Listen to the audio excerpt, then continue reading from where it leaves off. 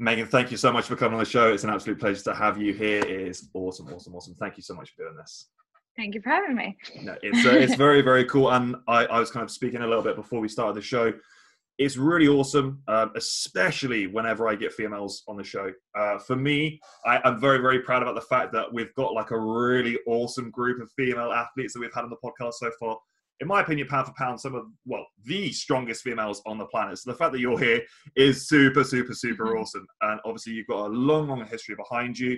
Lots of exciting things ahead of you, hopefully. And very, very excited to get kind of stuck into this. But what fascinates me about you is the kind of the really long, diverse history of sports that you have competed in, because it is like polar opposite ends of the spectrum. It makes no sense. Yeah, it blows my mind. But let's kind of get into that a little bit, because you've done everything through gymnastics, you played like college soccer, you've done marathons, Ironmans, powerlifting, ollie lifting. Insane base of general physical preparedness. Like, where did that all start? Oh, well, young. But like you're saying, like that whole just GPP, like I feel like I'm built for anything, But then when I found lifting, I found what I was really built for. It took a little while. It took a while to get there. But when I did get there, yes, I was new, but I wasn't starting at zero, which made it a lot easier as well, to be able to do some of the things that I did in the time span that I did it, because it wasn't that long since I started lifting, using quotes, because I was lifting before, just not for one RMs or anything. Yeah, but I think that's the thing as well, is that when you look back at your training and stuff, when were you kind of starting to introduce like bar movements, weightlifting and stuff in with all of your other sporting work? Yeah, that's a great question. I feel very fortunate when I was growing up in high school, playing soccer, to have a couple coaches that really push like strength and conditioning. Oh, damn. Yeah. And not necessarily even barbell, but like the conditioning portion and dumbbell work, like weights, which was awesome, because I was in high school a little while ago at this point. I graduated high school in 2006. Okay. So it was a while ago, so like say 2002 to 2006, it wasn't necessarily super cool or popular, especially if you were a female, for your teams to be strength and conditioning. So like that was cool. And then I also lucked out when I went to college to have really great strength and conditioning coaches, which isn't always true, even unfortunately to this day. Like colleges don't always have strength and conditioning coaches that are stellar. And I lucked out that way. And that was really my first introduction to the weight room. And I loved it. Probably more than I liked playing soccer, which was probably a problem. And probably when I should have like bing, set off a little light bulb. I should take a step back. Yeah. Yes. But similarly, when I graduated college, it wasn't as mainstream as it is now. And social media wasn't as big as it is now. So I didn't know it was an option to compete in strength sports, which is why I started running. You're like, everyone can do this, right? I just need a pair of shoes and let's go. Like, this is fine. Literally. I don't think I can sit still. Like, I have to be active. And I always have been, and I never thought about it until soccer ended for me. So college soccer ended, and it was like, what am I going to do now? I can't just sit here. When normal people are like, yeah, I can finally just sit here. Yeah. It's like, binge watch some, well, not Netflix then, but whatever. Gossip Girl. Those were the days. And chill out. And I went the totally opposite end of the spectrum. And got into running, got into marathons, got into Ironmans, and really just can't see my life without some type of activity. And I think it just helps with the structure of my life. And I probably have some sort of undiagnosed ADHD, for real. And I'm sure a lot of athletes do. Yeah. That that can't give it up and that need that structure and that thrive off that structure, never mind the activity part. But it's like a way that my days are structured, my months are structured, my years are structured, and I like it. Yeah, 100%. And I think it's interesting. Like, I think we can kind of touch on this a little bit, and it'd be cool to talk about this. Like, with the fact that you have all of that structure in your training and your sports and stuff, in your sporting life, how did that, or did it kind of juxtapose your education? Was it a case of like you weren't able to concentrate in the classroom and whatever, and everything was just all about the movement, being physical, being active, like actually having to be like run about like a dog to actually like get tired and take that mental fatigue? Yeah, like I think there are a lot of people that are the same though, because I was the exact same. The exact same. I totally agree. Yeah, I think we need to have that stimulus to kind of to carry over as well. Like we need to have that training, and we need to have that satisfaction in our mind for us to be able to be like, okay, well, like now we can contribute like a little bit of this to here, and we can learn a little bit more or whatever in an easier manner. Yeah, and I think some people that maybe don't have that experience find it hard to believe because you're expending energy. But anytime I've ever had the best focus, whether it's was in school or work wise or whatever the task at hand is when I'm like training and in a good rhythm. The times where I'm the most tired and the least focused are typically when I'm not in a good rhythm and not working out. And typically when you're not working out, your nutrition isn't as good either, because why the heck would it be, right? And it's just all starts running into each other. Yeah, it's like a snowball effect, isn't it? It just kind of compounds. And I think, you know, this kind of everything that's happened in the last year and a half has really gone to highlight that. The amount of people that, you know, really, really strong, solid foundation, making great gains, and then, oh, there's a curveball right there. And now what's going to happen? There's going to be a ton of people that just fall straight off the wagon. They fall into those reciprocating negative cycles where it's like, I don't move. I want to move less. I want to eat more. I get fatter. I don't want to move. I don't want to move. And it's like, okay. It's hard. It's hard to pull yourself out. And it's hard to pull yourself out because when you do, especially after a year like this past year, you're pulling yourself out. And from what you're remembering of yourself, you're not there.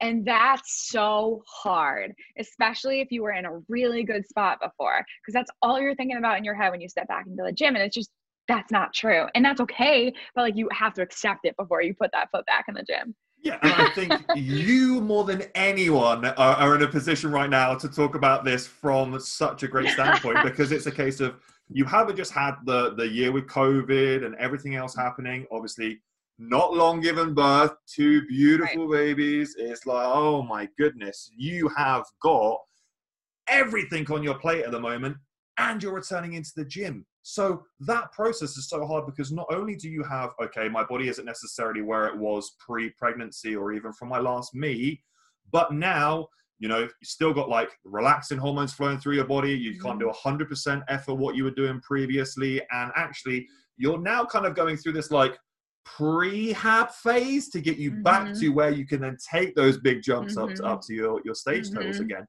So just psychologically, talk to me. How have you found that? Because it just seems crazy to me. It is crazy. And I've thought about this a lot recently, like in the past couple of weeks, because I feel like, you know, I'm starting to get to a point where I'm very close to being able to pick it up, you know, to put it in one way or another, and to be able to like start to push some weights, throw a belt on, throw some knee sleeves on, not really think about other things other than lifting, right? At least in the gym. But it's been, for me personally, I did not know how I was going to react to this whole thing. Because like I was saying, I've been someone that from as long as I could remember, I've been a mover. And not that I wasn't moving, but a lot of it was out of my control, where I always liked that piece. I could control what I was doing in the gym. I was responsible for that. Yeah. You know, when I stepped on the soccer field, I could control how fit I showed up. That was important to me. Like that was kind of me showing I care about this game. Yeah, you know, might not be the best soccer player here, but I can get myself fit to show that I care, you know? Same thing when I show up on the platform, like I take pride in the preparation. So like I want to show up and be prepared. It's not always going to go your way, but as long as I show up as prepared as I can, like I'm cool with that. However, things may play out. Yeah. The worst meets that I've had are not necessarily the worst total, but the most frustrating meets that I've had is I know the preparation didn't go that well. And it might've been something I could control. Maybe it was something I couldn't control, but one way or another, I kind of knew going into the meet, I'm rolling the dice, right? And like, when you're rolling the dice, it doesn't work out usually, but you're hopeful. And then that just always sets you up to be disappointed and frustrated. Part of the process, but whatever. So I really didn't know what to expect. And it's been kind of nice in a way of, it's made me take a step back from that competitive mindset when I was pregnant. And now it's been so humbling. Like, I've never really had to start at zero. Yeah. And build back. And of course, this is quick. It's not like someone that's really starting at zero. Like, I have this foundation, and yes, I was healing and all of these things, but still, I was starting at zero for me and having to build back. It's been such a humbling process that now I feel like I'm so much more empathetic to so many of my other lifters that I thought I was before, but I never had the experience. Yeah. Yeah, that's such an important point to talk on. Yeah, 100%. Because now you've lived it and you have that empathy because you understand all these other things. Whereas before, like, I'm sure you could probably admit, it's a case of when you haven't experienced it, like, you empathize to a point, but then there's also that kind of like, come on, we can do this. We can get through this. We can get through anything together. And then when you live it and you're like, okay, maybe this is a little bit harder than we can just get through this together. Like, maybe there needs to be a little bit more of a hand holding process here than just the like, you could do this, champ, crack on by yourself. So yeah, and the struggles are different, you know. And I used to think maybe as a coach, like, you have to build the trust, and there's this huge trust, especially when people are going for their PRs, when I know they can hit it, like, no problem, but you're uncertain anytime you put yourself under that barbell with weight that you've never lifted before. It doesn't matter.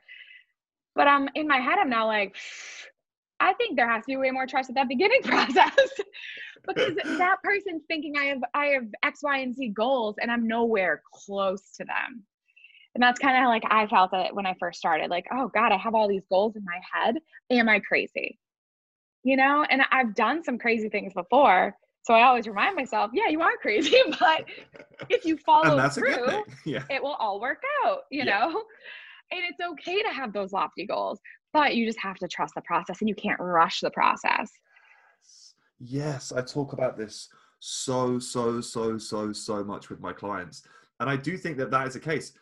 If you can get your clients to trust in the process, and it's like, trust and believe in you that there are going to be ebbs and flows of every single training cycle, because, you know, and I'm sure you've heard this 1,000 times before, training doesn't happen in a vacuum. There are so many different influences on your training Sleep day. Deprivation. Oh, I think there's someone in the room that's very qualified to talk about that right now.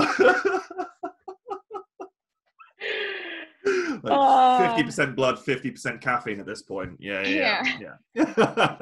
It's true though. You know, like, it's hard because people show up to the gym and they have their plan. They want it to go perfectly. But like you're saying, it's not just the gym. It's the other, you know, 22 to 23 hours, however long your training takes you. It's all those other hours that affect that 1 to 2 hours training so much, and that experience so much. And that's okay, you know? And for me, that was one of the things I knew I had to let go when I got pregnant, was to be so by the book. And I used to be that person that would show up and expect a lot. And if I couldn't hit numbers, I'd get so frustrated. And I was very type A about my lifting and my training. Is this right up until you stop competing? So are you still talking about, you're still like this, like the Arnold Super Total, everything like that? It's okay. Fair enough. Yeah. So that was an interesting experience, but it was something that like I, in a weird way, enjoyed. I wouldn't enjoy it if I was training for something. Yeah.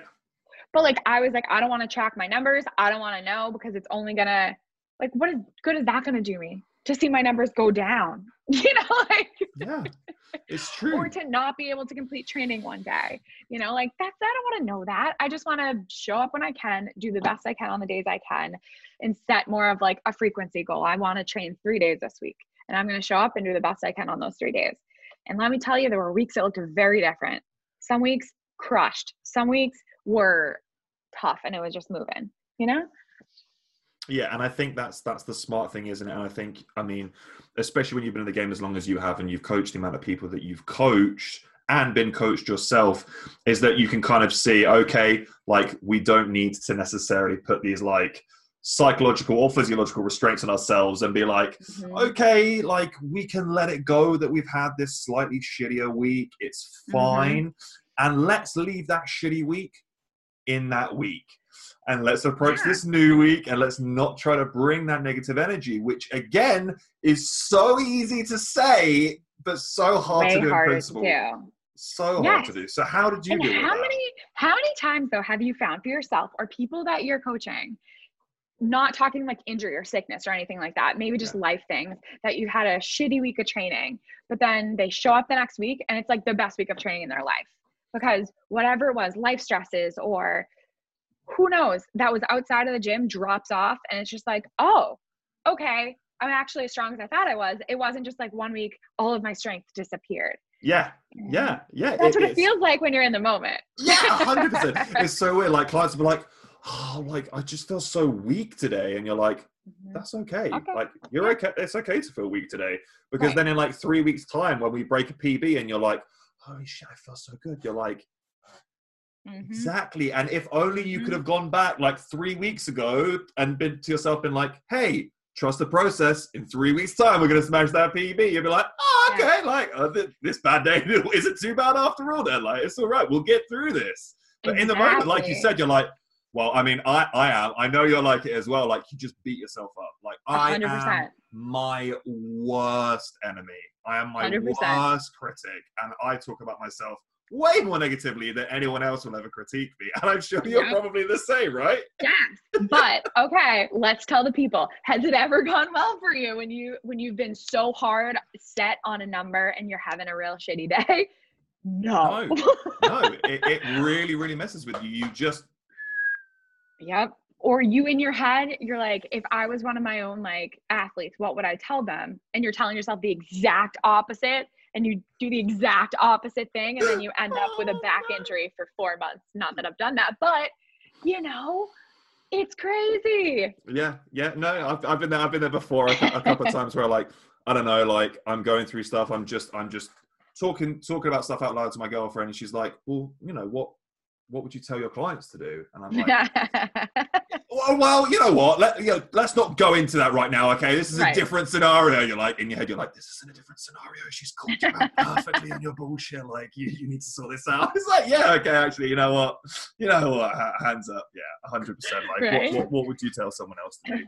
And I think it's really, really hard to sometimes step back and be really subjective about what's going on, like for yourself. And I think this then it leads quite perfectly into the importance of having some form of coach, mentor, supporting team, lifting team, or even just friends that you lift with on a regular basis that are potentially slightly more experienced than you or have been in the game a little bit longer, because then you can have that back and forth. And you can really get an understanding of where you truly are in this space, and not just where you perceive yourself to be in these top 2 inches, which can really, really, really project a completely different vision to what you're actually experiencing. And I'm sure you could probably talk about that too. For sure. You need someone in your corner that cares about your success, but it's also objective. Yes. And you can't do that for yourself. You care about your success, but you can't be objective. No matter how hard you try, you can't be. You can't. You kind of have tunnel vision, and you should. But that's why you need, someone in your corner, or a bunch of people in your corner that can be that person. Yeah, 100%. And obviously you've been in a position where you've worked with some absolutely fantastic coaches. And I'm really, really interested to kind of get into the whole process for you with obviously huge foundation, great GPP. You come in, smashing the powerlifting, and now you're in a position where you're then bringing Olympic lifting in with Max to tie in with your powerlifting, and now you're going through the Super Totals training. For you, like, had you ever kind of actually been doing that style of training previously in sports? Because a lot of people won't realize that, with a lot of like this, like track stuff and long distance, you'll probably still be doing a little bit of Ollie stuff because it's great for movement and foundational patterns. Had you ever actually touched on it before you kind of got into that? Because for anyone that's like, oh, getting strong, why would I do Olympic lifts with powerlifting? I just want to squat, bench, and deadlift more. And you're like, we need to talk about a few things. So, had you ever actually done that style of training prior to kind of talking to Max and getting involved with that sort of stuff? So I've done, in strength and conditioning sense, like cleans, like power cleans and things like that. never snatched. And then a few months before I started working with Max, I started weightlifting at like a local weightlifting club. Okay. And was basically just trying to combine that program with my powerlifting program, which doesn't work, in case anyone's wondering. But I didn't know anything about weightlifting. And if you know me, you know I love to squat. So I did a whole lot of squatting because naturally weightlifting loves to squat and powerlifting loves to squat. Didn't bench. And, you know, I just basically did things that I wanted to do. And it was fun, but I didn't necessarily make any progress. I'm so glad you touched on that. On it the was powerlifting fun, but side it of didn't things. progress. Yeah. And so once I figured out like, hey, maybe I want to make a little bit more progress, that's when I started to do a little bit of research and started work with Max and training super total. Yes. And how for you, because I think, you know, anyone that's listening to this that's like never really heard of the Super Total before, never even kind of realized that this combination of powerlifting and Olympic lifting, which I still think even in the strength sports space is still quite niche. And it's still quite new, but very exciting and very, very cool. It's kind of like stripping away all of the other like CV stuff from CrossFit that we don't want to associate ourselves with too much, and then take all the really cool stuff that we're like, yeah, let's do more of this. Exactly. I don't want to. Well, I can't even say that. I was gonna say I don't want to run, and then I was like, "Wait, kidding? That would be so hypocritical." I don't want to do butterfly pull-ups. Yeah. So yes, I agree, and I think it's super cool. It's definitely super niche. There's not a ton of actual events. Yeah. You know, there's a couple here and there, but there's not too many actual super total events around. Yeah. It's kind of like I try to make up my own Game vibes in terms of like the scale of it. Like people that know about the Highland Games, they're like, oh my God, this is the coolest thing ever. Like you have to come and try this out. It's the same with Super Totals, but it's like everyone else, you're like, wait, what is it that you do again? Right. And it's kind of funny. And I don't know if it's like this. I don't know. But like powerlifting, weightlifting are two very different worlds. Everyone thinks they're very similar because it's a barbell and you're moving weight and that's it. And they could not be more different. Yeah. And not only that, but sometimes like they kind of look at each other like, you know, like, oh, that's the other strength sport. And I'm like, you're on the same team. We're on the same team, goddammit. Like everyone just wants to get strong, you know? And then I'll be honest, like, let's be real, powerlifter, and people probably I don't know if people get mad at me, get their little panties in a bunch when I say this, but whatever. Powerlifters are stronger, right? Weightlifters are way more athletic. They just are.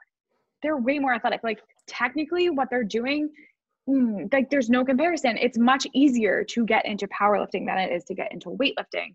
And I think that's for sure why powerlifting has exploded, without a doubt, between CrossFit and the fact that it's easy to get into. You can go to any gym and do powerlifting and train for powerlifting as long as they have a barbell. You can't do that for weightlifting.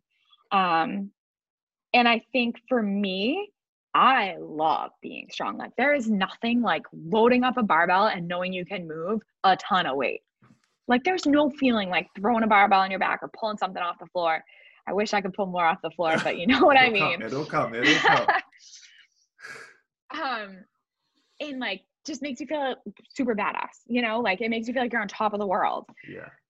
Weightlifting, I don't necessarily, and again, I'm not at the same level, like get that feeling like, I'm so strong, but I feel so athletic. And for me, I love to feel athletic. I come from a background, like you were saying, of huge GGP.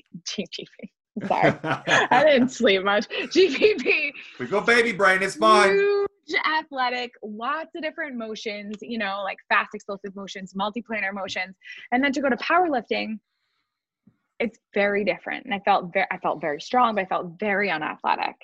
So mixing the two for me was kind of the best of both worlds. Like I get to feel athletic and I get to feel super strong.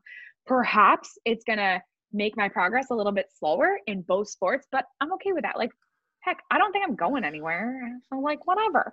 Yeah, you know, but I don't even necessarily know, because I think, you know, I mean, and there are so many different powerlifting programs out there that call for so many different facets of strength training. Do you know what I mean?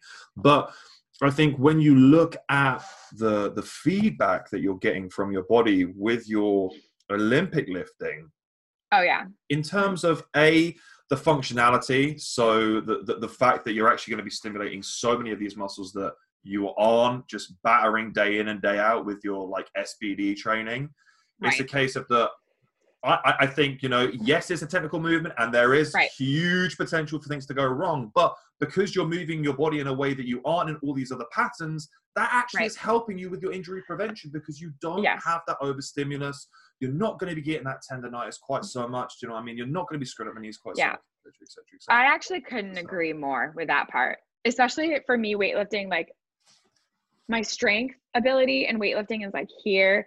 And no one can see this because it's a podcast, but it's fine. It's like high. No, they can see video on YouTube. So YouTubers, you can see what's going on here. Everyone else, just imagine. Yeah, just imagine. One hand's really high. And my technical ability is like much lower. Yeah. So, for me, weightlifting wise, it's still a little bit lower cost in terms of like injury risk, I think, just because my strength is so much higher than my technical ability. But for me, like you're saying, injury prevention, I think without a doubt, it has helped me stay injury free and will help me stay in the sport longer. And then I think the other thing is burnout. Like it's helped me not feel like I'm just hammering and not feel like, let's be honest, sometimes it takes a year to get a kilo, like when you get to a certain part on a lift. And I don't know, some people can do it. I don't know if I would be able to do it and that be my sole focus. I think I would have a really, really hard time with that. And this has allowed me to, dabble in different areas, but still be able to work for that kilo. Yeah, but I think that's the thing is that even though you're doing all of this, you in the background, you've still got one foot on the gas the whole time. Do you know what I mean? Like in the macro perspective, you are still getting closer to where you want to be. And just like you said there, like you're almost in that like potential phase, like the potentiation phase of your Olympic lifting, because structurally you can put some crazy numbers out there. And the fact that you're like, okay, this is great because I know I've got way more. I know I can lift way more. But now I have to hammer myself to get so clinically perfect with all of these positions. But then those positions and forcing myself to stay strong in them then carries back across to my powerlifting. 100%. There's no doubt, like my core and my back, so much stronger. And there's no doubt the amount, and this is almost weird because weightlifters don't necessarily have a huge amount of upper body mass, but the amount of like upper body muscle I put on when I started weightlifting from shrugging and pressing so much was crazy. And 100% carried over to my bench. My bench exploded when I started weightlifting. Oh yeah. Just everything in that upper back, like you said. And again, it's really interesting because in terms of the programming, the way that everything's laid out, the fact that you're having to do all of those positions where you're getting all those shrugs in, now it's a case of that we don't have to take any extra time to put into auxiliary work to work your traps and bring up your upper back and bring up your rear delts, because just being in that overhead position repeatedly over and over again does it all for you. So you're like, okay, well now I've cut out all of that and replaced it with one lift. Right. Or variations of that lift. I think that's pretty cool as well. Like we were talking about, it's variation, but not having to stray too far away and throw in all these other different stimuli, which can obviously like slow the recovery process or, do you know what I mean? Like there's so many moving factors. And not to say, I've thought about it, like, could I just do powerlifting? I've thought about it a lot. I've never just done powerlifting. Before I did Super Total, I was running in powerlifting. Which is insane. The energy systems are completely different, and you're just smashing it. It's like, oh my god. Yeah, it was like you're on like up your mind. But I think in this the same respect, I like volume. I just do. Like that huge amount of volume, I feel like I've had it my whole life. Like, practices and weight room, you're training for 4 hours a day. Gymnastics, you're training for 4 hours a day. Like there's just always been this huge amount of volume, which isn't for everybody. No. It's one of the first things I say. It's not for everybody. And it's one of the most important questions I think I ask some of my athletes is, how long do you want to spend in the gym? And not do you think you should, how long do you want to? We can make it fit. it might change a couple things, but if it's 45 minutes, we're going to make it 45 minutes. Because if we make it 2 hours, in 3 months, you're going to hate it. Yeah. Some people are like, I want to be in that gym for 3 hours. Okay, cool. Usually you probably with friends too, even better. You're going to stay and you're going to be in this lifting community forever. You know, like, anyways, I'm getting really sidetracked. I'm sorry. No, not at all, not at all. No, but you're so right. And hopping off on that point, because I think it's really, really important, is that the fact that you need to do that. You need to listen to the client. You need to listen and understand their requirements. And if it's a case of that as a coach, you instinctually want to be programming 2.5 hour fucking sessions and they can only fit 45 minutes in, you need to step back as a coach and be like, what am I doing here? Like, am I just pushing everything that I've learned onto this person? Or am I being instinctual and being like, okay, we can't do all of those things. How do we condense? How do we specify? And how do we get the best out of it for you? And then that just goes to show it's not about you, it's about the client. Yep. The other huge learning process, and this is kind of switching, like as a coach, especially with lifting, is how, and this is again, just like individuals, right? Like everyone is so different, which is awesome. Like that's, I think the coolest part about being a coach is how different everybody is and how many different stimuluses can work for the same goal, I think is cool too, right? Yeah. But how quickly people also get through exercises is so different person to person. Yeah. You know, and to no fault of their own, sometimes it's just like maybe someone's coming in without a ton of GPP and they literally need that rest, right? Maybe it's someone that gets really distracted by their training. Maybe they're training with their best friends, but maybe they still only have a certain amount of time. Like, right, there's so many different variables, and knowing why it's taking a certain amount of time. Like, I've just realized that as I've coached longer and longer, ask more questions, you know, like, how long is this session taking you? Because in my mind, I have an idea of how long it would take, but how long is it actually taking you? Yeah. And if it's taking way longer, are you limited by like your cardio? Like, do you literally need more rest, or are you finding yourself distracted? And should I put a timer on for 2 minutes? You know, but like, how am I going to help you get the most out of every session? And like, it's so different depending on where people are at, what they're doing in the gym, what their personality is. Yeah. You know, my personality in the gym, for the most part, is like, I want to get in, I want to get my work done. I don't want to really like socialize unless I'm going to the gym to socialize. Like, to me, that's like an event. You know, like I have friends that are in the lifting community, not now, obviously. No, I have friends still in the lifting community, but I can't go meet up with them now. Yeah. But in general, I used to love setting aside like a Saturday. I knew I could go to the gym, spend 6 hours there. I'd still get all my training in, but like, we're having a good time. Yeah. You know, it's not every day that I want to do that, but I want to do it every once in a while, and I want to have a blast and not worry about time, you know? Yeah, 100%. I think that's a really interesting topic to kind of hop off on as well, because I mean, I know for myself, like when I go into my training and stuff, I really, really struggle. I train in the place that I work as well. So I'm a trainer and a coach. I spend all of my time in that space. I'm with clients in that space, and then I'm coaching in that space, and I'm surrounded by people that know me on a daily basis. And anytime that familiarity happens, you know, people want to chat, people want to talk. But for talking about myself as an athlete, when you're an athlete and you're like, okay, it's game time, I've got to get this done. I've got 2 hours to fit in this workout that should probably take me a little bit longer than this. And then it's like, hey, Matt, how you doing, buddy? And you're like, okay, my headphones are in. Like, I don't want to be an asshole, but I really got to get on with this because, exactly. If I'm not to the minute, that's it. I'm screwing myself over. So, and again, especially for you, with everything that you kind of been through, the obviously rise to fame and familiarity with all of your incredible lifts, obviously all of the records that you hold, how do you balance that? Because I know that you are a social butterfly to a point, but when you have those sessions where you're like, okay, guys, got to cut it off, got to get this done, how do you approach that? Because it's such a difficult thing to not come across as like an asshole, but be like, hey guys, boundaries now, like, got to get this done. Yep. It's hard. I mean, it's easier for me now because I work out in my garage. But back in the day when I didn't always work out in my garage, it was challenging. you know, and it is like, some of it is just letting the people around you know, which can be hard. Some of it is, like you're saying, you have headphones, you're hoping people take on the cue. You know, some of it is you're trying to be a little bit more heads down, which if you are a social person, like that should seem different to people, like another social cue, you know, but it is hard too, because one of the best parts, let's be honest, about string sports is the community. Yeah.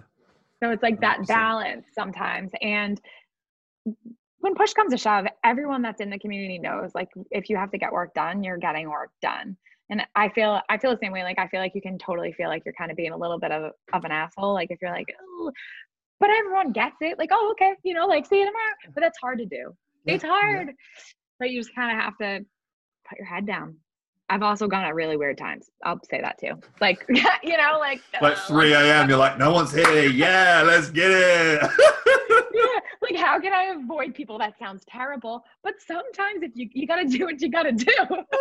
To be fair, I used to be a part of a 24-hour gym, and I'd train at like, sometimes I'd go at like 10 o'clock at night or whatever. Like, that would be my thing. It'd be like Friday night, because it was really close to town as well. So I'd be in the gym, and as I'm going into the gym, you're seeing like all these girls walking past in short skirts and high heels, like all getting ready to go out, and like all the lads like drinking, and I'm there like, pre-workout at 10 o'clock at night, like, let's warm up with some squats. It's going to be a late one. It's like, yeah, but then there's no one else around, and you're like, yeah, is there a better feeling? Like, obviously you get it every day because you train in your really. garage, but in terms of like having like, oh look, I've got this space. I've got like no one else around. I don't have to wait to get in a rack or this or that. Or, do you know what I mean? It's like, it's an amazing for sure. It kind of is. Or I used to like, I live outside of Boston in Massachusetts now. I was in Jersey for a while, and I trained in a CrossFit gym. I like rented, basically you could rent platform time. So I was time limited. So I had to get in and get out. Problem was, usually I would still have like some accessory stuff I'd have to do, and I have to go to regular gym. Fine. But I would find like weird nooks and crannies too, you know, that you knew you could go and like hammer whatever accessories you had to. And then sure, if you wanted to socialize, you could socialize after, you know, or what have you. So it is hard, but it is important, because you can't spend, although we all want to spend all of our days at the gym. Yeah. We can't. We know that we have to remove ourselves sometimes from that place. Yeah, 100%. So in terms of kind of for you, for kind of looking forward to where things are going to be pushing now, obviously all up in the air. You've obviously got it's not a long process ahead of you, because of course you know you've got a fantastic training base, you've got a fantastic training age, and you still have a foundation that is actually probably stronger and broader than 90% of people that are training right now. So how are you kind of feeling moving forward for you? Are there any big things that you really want to kind of push towards? Is it for you at this point in time just feeling good, moving good, and getting back to, you know, just the being in that place in yourself? Because I know like when you lose it, and I've been there before, kind of like you talk about it, like you fall off the wagon and it's like, oh, and then you come back to it, and you kind of have to go through that journey of kind of rediscovery a little bit. What's it going to be for you? It's a tough question. It is. I'm throwing some hard ones at you today. I'm making that baby brain think. Oh man, I think that's a question a lot of people are probably thinking about this year, regardless of if you're a new, intermediate, advanced, elite, whatever, after the past year, because heck, things did not go to your plan, no matter what happened. So a big thing for me before the Arnold last year, Raw Nationals was in October before the Arnold. So like, say my training cycle previously over the past summer of, forget years now, because it's like 2019, Corona. Wasn't it? Yeah, it was. Yeah. But like Corona has corrupted my whole like year. Yeah, because we've lost a year. Yeah. Yes. Like last year. I keep calling things 2020, and people are like, you didn't do that in 2020, because no one did anything in 2020. It's like, okay.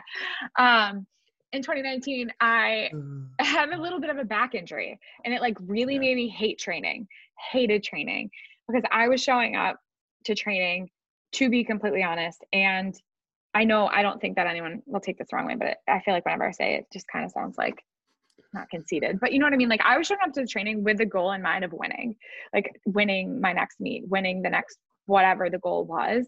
Like that was why I was showing up to training. So when I got hurt, that changes everything, right? And I like had not accepted that. So I was still showing up with the same mindset, and training was awful. Like I hated it. I was questioning if I'd still wanted to do it at some points in time. And I went to nationals and I hated it. And it was one of the most frustrating meets of my life. Again, because of expectations and hoping and maybe it will just happen, you know? It's all in here, isn't it? Yeah. Yes. It doesn't happen with injuries. Like we were saying, like sometimes you have a shitty week and you show up the next week and it's the greatest training week of your life. That does happen, but not if it's an injury. But you're hoping that that's going to be the case. You're hoping that you're going to get underneath the bar and you're like, no more shoulder pain. Exactly. You're like, exactly. Oh, it's still there. Yep. And I was probably in the best shape of my so far life right before it happened, which is always what happens, right? I was like, yes, like this is it, like 2019, we're going to have the year. And then obviously whatever. So the training cycle for me from Raw Nationals to the Arnold, I knew after Raw Nationals, I had to take a step back. Like I was like, I don't want to see a training plan. I don't want to see a spot in yourself though? Did you speak to anyone else about that at that time? What any coaches like, hey, Megan, like, we're noticing this and this, just in yourself, like in training. You're really blowing lately. No, it was myself. I think I was in denial the whole training cycle before. So it wasn't like it was like a quick realization by any means. I went to Raw Nationals and it wasn't even the performance per se, which wasn't my best, but it was how I felt warming up. And like, I was also like peeing all over the platform, even when I was warming up, which I know it's not normal for anyone. I know some people have more issues with incontinence than others, but like it had never, ever, ever, ever, ever been a problem for me. Yeah. So, like that was a huge red flag, even when it's not a max, not even close to a max lift, like 50%. Like this is the problem. And then when I was warming up, it was like, okay, like I'm realizing these things. I'm seeing all these people that I know around me. And I'm like, I just feel like off, like something wasn't there. Yeah. And I started to feel like my body and my brain were like disconnected in a way, And so after that, I was like, let's just take a step back for, a little bit. And slowly rebuild and go into the Arnold that way with a mindset of showing up to the Arnold and having some fun. And I did. I had a blast. Like, again, weightlifting was my best meet, but powerlifting wasn't. One of them are never, I know when I go and do these crazy things, one of them's going to take a hit. It's usually whichever one's second, but whatever. One of them's going to take a hit. You're like, let's just flip the coin. Which one's going to be? Weightlifting today. Yeah. Okay. Yeah. And I didn't even like do that good in terms of I might have gone like, I think I went 7 for 9. Maybe not even. If I'm correct, I think. Yeah. It wasn't even good that way, but I had so much fun because I just, was Let like, it go. Whatever. Yes. And that was when I kind of in my mind was like, hey, we were talking about having my husband and I like a baby at this point. Obviously I was pregnant very soon after. And in my mind, I was like, I'm going to be okay on the other side because I'll be okay showing up for me with the purpose of having fun. And that wasn't true before. Like that, before I was showing up because I had a goal of winning. And there is nothing wrong with either mindset. And you can be very good and have either mindset. But for me, mine had to change for me personally. Yeah. And now that I'm on this side, I know I could do both things. Like I could go in either direction. The first meet I do, I'm going to show up and I'm going to have some fun, and then see where it takes me. Let things unfold as they do. But I'm not going to put an expectation on myself of showing up and bringing my best stuff my first meet back, like too much pressure. yeah 100%. But like I love kind of like what you've said with like the whole process where it's like, to an extent, I think we are not putting myself in the same bracket as you, but anyone else, anyone that's like has been at an elite level or is at an elite level, when you keep scaling and you keep scaling and you kind of get to that point where like you have to have some humble pie. You have to get kicked in the fucking teeth, and you have to take that step back, whether it's a case of that you yourself do it as an athlete or you're forced into it through injury or whatever it might be. Like for me, it was injury. I've torn my ACL. I've only got like 50% of my right pec. Like everything on me is busted to hell. Who needs it? Exactly, right? What do you do, strongman or something? yeah, exactly. It's all good. I don't need a pec. Who needs that? But the thing is that it's kind of forced upon you if you don't do it yourself. But then when you come back to it, it's you are approaching it from a completely different standpoint. And it almost, I feel like it unlocks your true potential, because you're like, I understand, I respect it, and now I'm choosing to step forward. Like, let's go. I always say, and I am a true believer that this can be the mindset for someone that's doing their first meet or someone that is going to Worlds year over year and winning, right? In whatever sport they're in. Like you could be the most elite level or a beginner. But usually you start off showing up, you want your PRs, you want to hit all your lifts, you want everything to go perfectly, right? And sometimes that happens and you progress rapidly and everything goes perfectly and you don't necessarily hit a hitch. Or sometimes, you progress a little bit more slowly, but either way, at some point in time, you're going to hit, like you're saying, some type of hurdle. Sometimes it's a big hurdle. Sometimes it might just be having a shitty meet. Like bombing out or whatever. You have off days. It happens. What happens after that?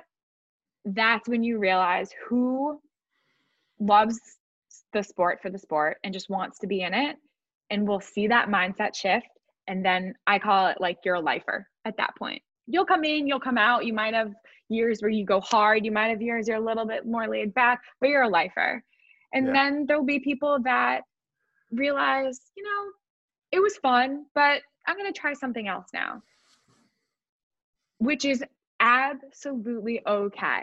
Yeah. When I have athletes come to that point, and I'm sure you've had the same, and you kind of like coaching them through that, it's like, don't force it. Yeah. There's no reason you have to do this. If you want to do it, then let's make it work. But if you feel like you're trying to force something, you're trying to fit like a square peg in a circle hole, whatever that's like. Yeah. Let's switch gears. Or maybe let me help you find something else. Because there's so many things out there and you should be able to enjoy whatever you're doing at the end of the day. Yes, this is exactly it. Like there are so many people out there that are like, I just hit the squat, bench, and deadlift because they think that that's just all they should be doing. Do you know what I mean? It's like there are so many people out there that they're forcing themselves. And I think when we actually use the term like actually forcing themselves, like they're not doing it, but they're not getting the emotional drive out of it. They're not getting that sensation of feeling good and feeling great and being under a bar. And it's like, oh man, this feels good for my body. Like for someone like yourself or myself, like we kind of need to have that and we feed off of that. But for some other people, it does the complete opposite. And as a coach, you have to be like, okay, well, if that isn't floating your boat, why don't we find something that is going to float a boat? Because then you want to do more of it. You want to do it instinctually. I don't have to be up your ass all the time to be like, hey, have you got this done? Have you got that done? You just want to do it. And then what happens with them? Right. Progress goes through the roof. They get all the training adaptations that they've been looking for. And now they've formed a positive habit with something that they actually like. Right. It's amazing. I mean, as a coach, the reason I coach is I always say like people first, right? You're a person first and then you're an athlete. And I want you as a person to help you be happy and healthy. And I know how my role in your life to help you do that is to be physical, right? Yeah. To train. Yes, you might have come to me and you might have these goals, say for powerlifting, most of my athletes are powerlifters. Maybe that's in the end though, not what's going to be the best. And that's okay. Like that's totally okay. Yeah. 100%. And I think it's, again, that comes with your training age and experience as a coach as well. and kind of being able to step back and subjectively look at kind of what the road ahead has for your clientele and your athletes. And it's like, okay, is this what I want to be reinforcing? Or actually perhaps maybe there might be a better way around this. Mm-hmm. And I feel like some people may think like they're quitting, right? Or they're giving up, and that like has such a negative connotation. And it's like, look at all the things I've done. AKA, I've quit those things at some point in my life. I gave up on those things. Like, it's okay. Because guess what? I went through soccer. I went through gymnastics. I tried to play basketball. I'm very short. Terrible idea. Tried to play basketball at one point in time. I tried ice skating. They told me I shouldn't ice skate because I have weak ankles. Not even kidding. I tried to do ballet. They told me I had weak ankles too. I guess I have weak ankles. They're like, you should quit while you're ahead. I tried running distances. I tried doing Ironmans. It took me a long time of quitting to find out what I actually liked to do. Yeah. So it's okay, because it might lead you to where you should end up. I love opens another door. Yeah, it opens another door. It's so true. But with every single one of those experiences, you grow as an individual and you grow as an athlete. And I think that's so important. Like, I was the exact same. Started off through rugby, like I did rugby from like 6 to 18, got to a really high standard, then fell out of that. And I was like, what do I do with my body now? And then got into like track and field, did shot put, did discus, got into Olympic lifting, got into this, got into that. And now, after like doing like a very short stint of bodybuilding, I then found strongman. And it's like, and now I'm like, oh my God, where has this been all of my life? Like, if only I had this when I was 16. Right? It's like the lights go off. I'm so jealous of the people that find, not necessarily lifting. And sometimes I say that, like, oh, I'm so jealous you found lifting so early. In reality, what I mean is, like, you found your thing that early. That's awesome. That's incredible. Like, whatever that may be. Yeah. I'm sure I wouldn't change anything else that led me up to where I was, because mentally I would not be the same lifter as I am, without a doubt. Physically, I wouldn't either, you know? But the mentally, no way. It's like each experience builds on the next, you know? Yeah. I mean, I think you are probably the perfect person to highlight quite that in terms of the road to how you've got here. When you look at it on paper, you're like, what the fuck is going on? But then when you look at it from a scientific standpoint and you're like, okay, well, without even realizing it, look at we talk about like training is like in a pyramid. Look at the base of the pyramid that you have created here. It is so wide. We always talk about the fact that with training, if you're building a base, your peak is going to be as tall as your base. Like, you need to have a solid base to be able to get to that peak. And the fact that you've done all these different things brings so many different facets to the table that when you can eventually find a way to transition them into the world of powerlifting or super totals or whatever it is, it's like, okay, damn, we got a lot of potential here that actually the vast majority of these athletes probably won't have. And I think that's really, really important, is that you spoke about it earlier, is that we're all individualistic, individualistic. And that is actually our superpower, because you are different to every other person that is going to step on that platform after you or before you. And you all bring something slightly different. And to compare ourselves to each other, I think is really, really, really tough because of that exact point. We are so individualistic, but it's so easy to do. We see ourselves as human beings. We're weightlifters, we're powerlifters, we're this, we're that. You're like, actually, no. We need to take a step back. You're physiologically different. You've got all these adaptations that are different. How can you expect to elicit the same response as her or him or him or him? Just do what you can with your body that you have created. And I think that's really, really, really important. I know that you love to kind of talk about individuals being individuals and how you have to kind of really respect that. Yeah. And I think for a lot of my training, probably, let's say even after, probably in college and then after, I think a lot of people probably thought I was a little bit, strange, crazy, whatever, however you want to say, you know what I mean? With the different things that I tried to do and different things I tried to combine, and what is she doing? And I was having fun. You know what I mean? Like it worked for me. But yes, like all of those different experiences add on to one another.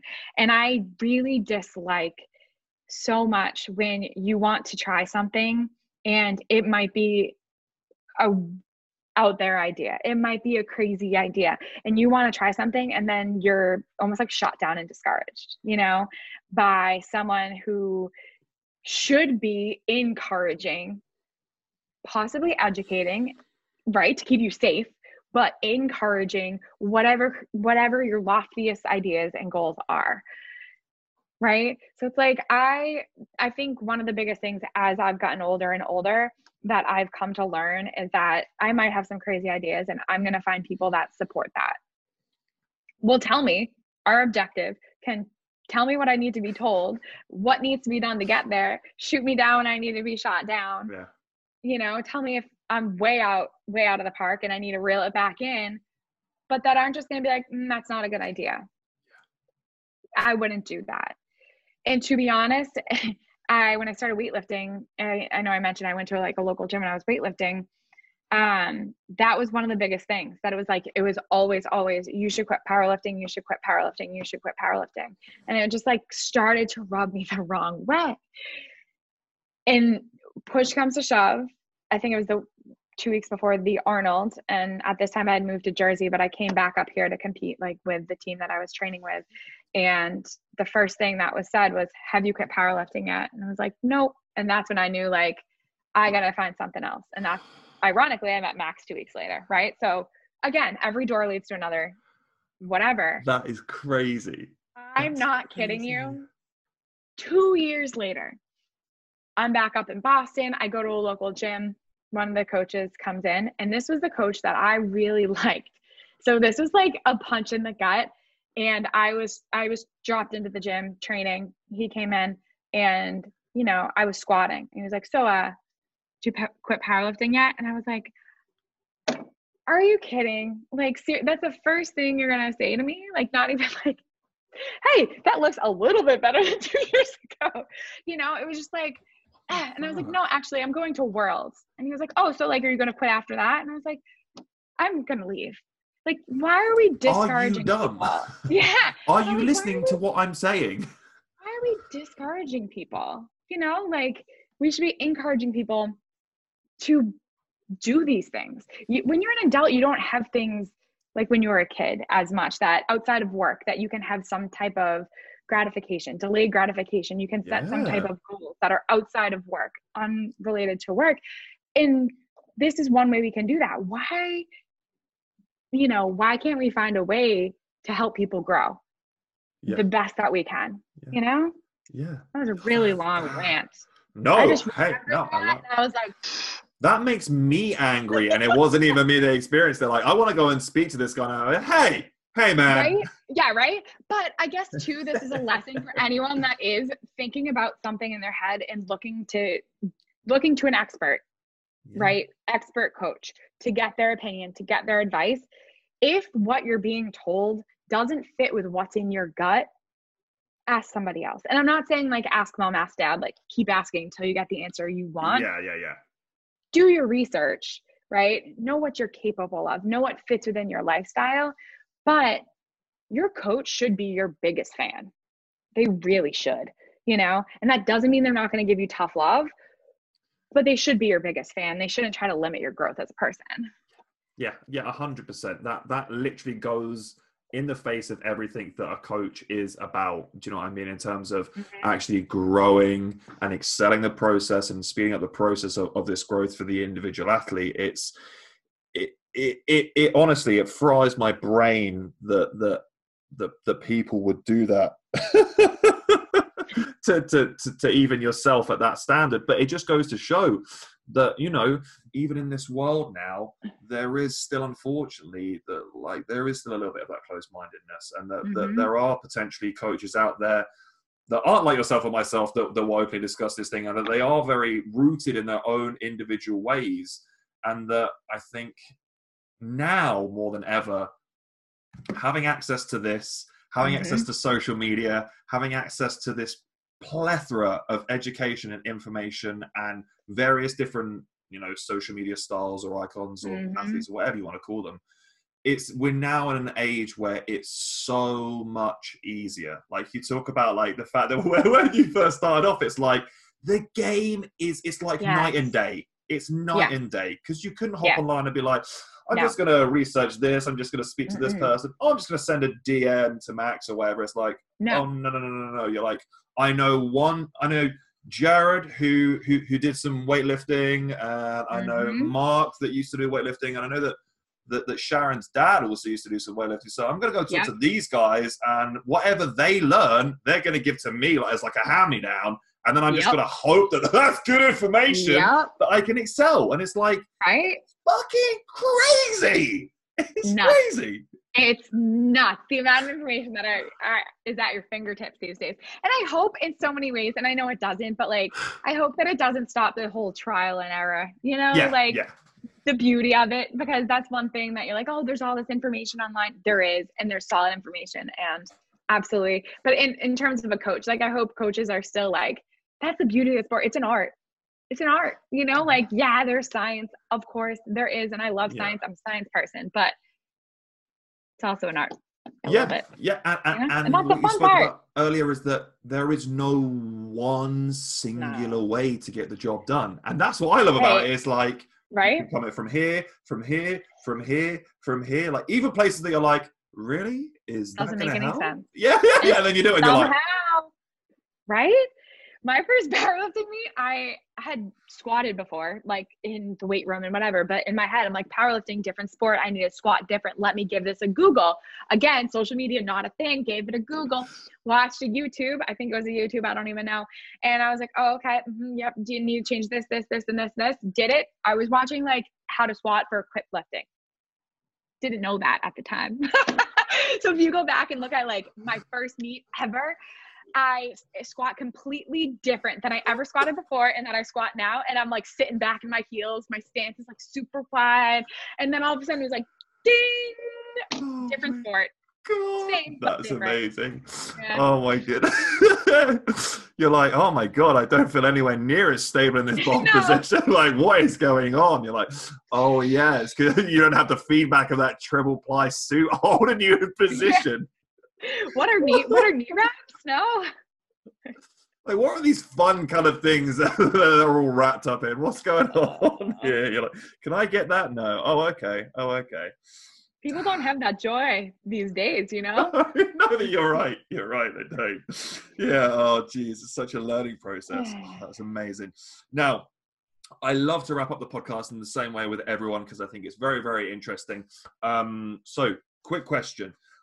I want you to imagine for a split second that you are stepping into a time machine. And as you step into this time machine, you are taken back to when you're around 10, 11, 12 years of age.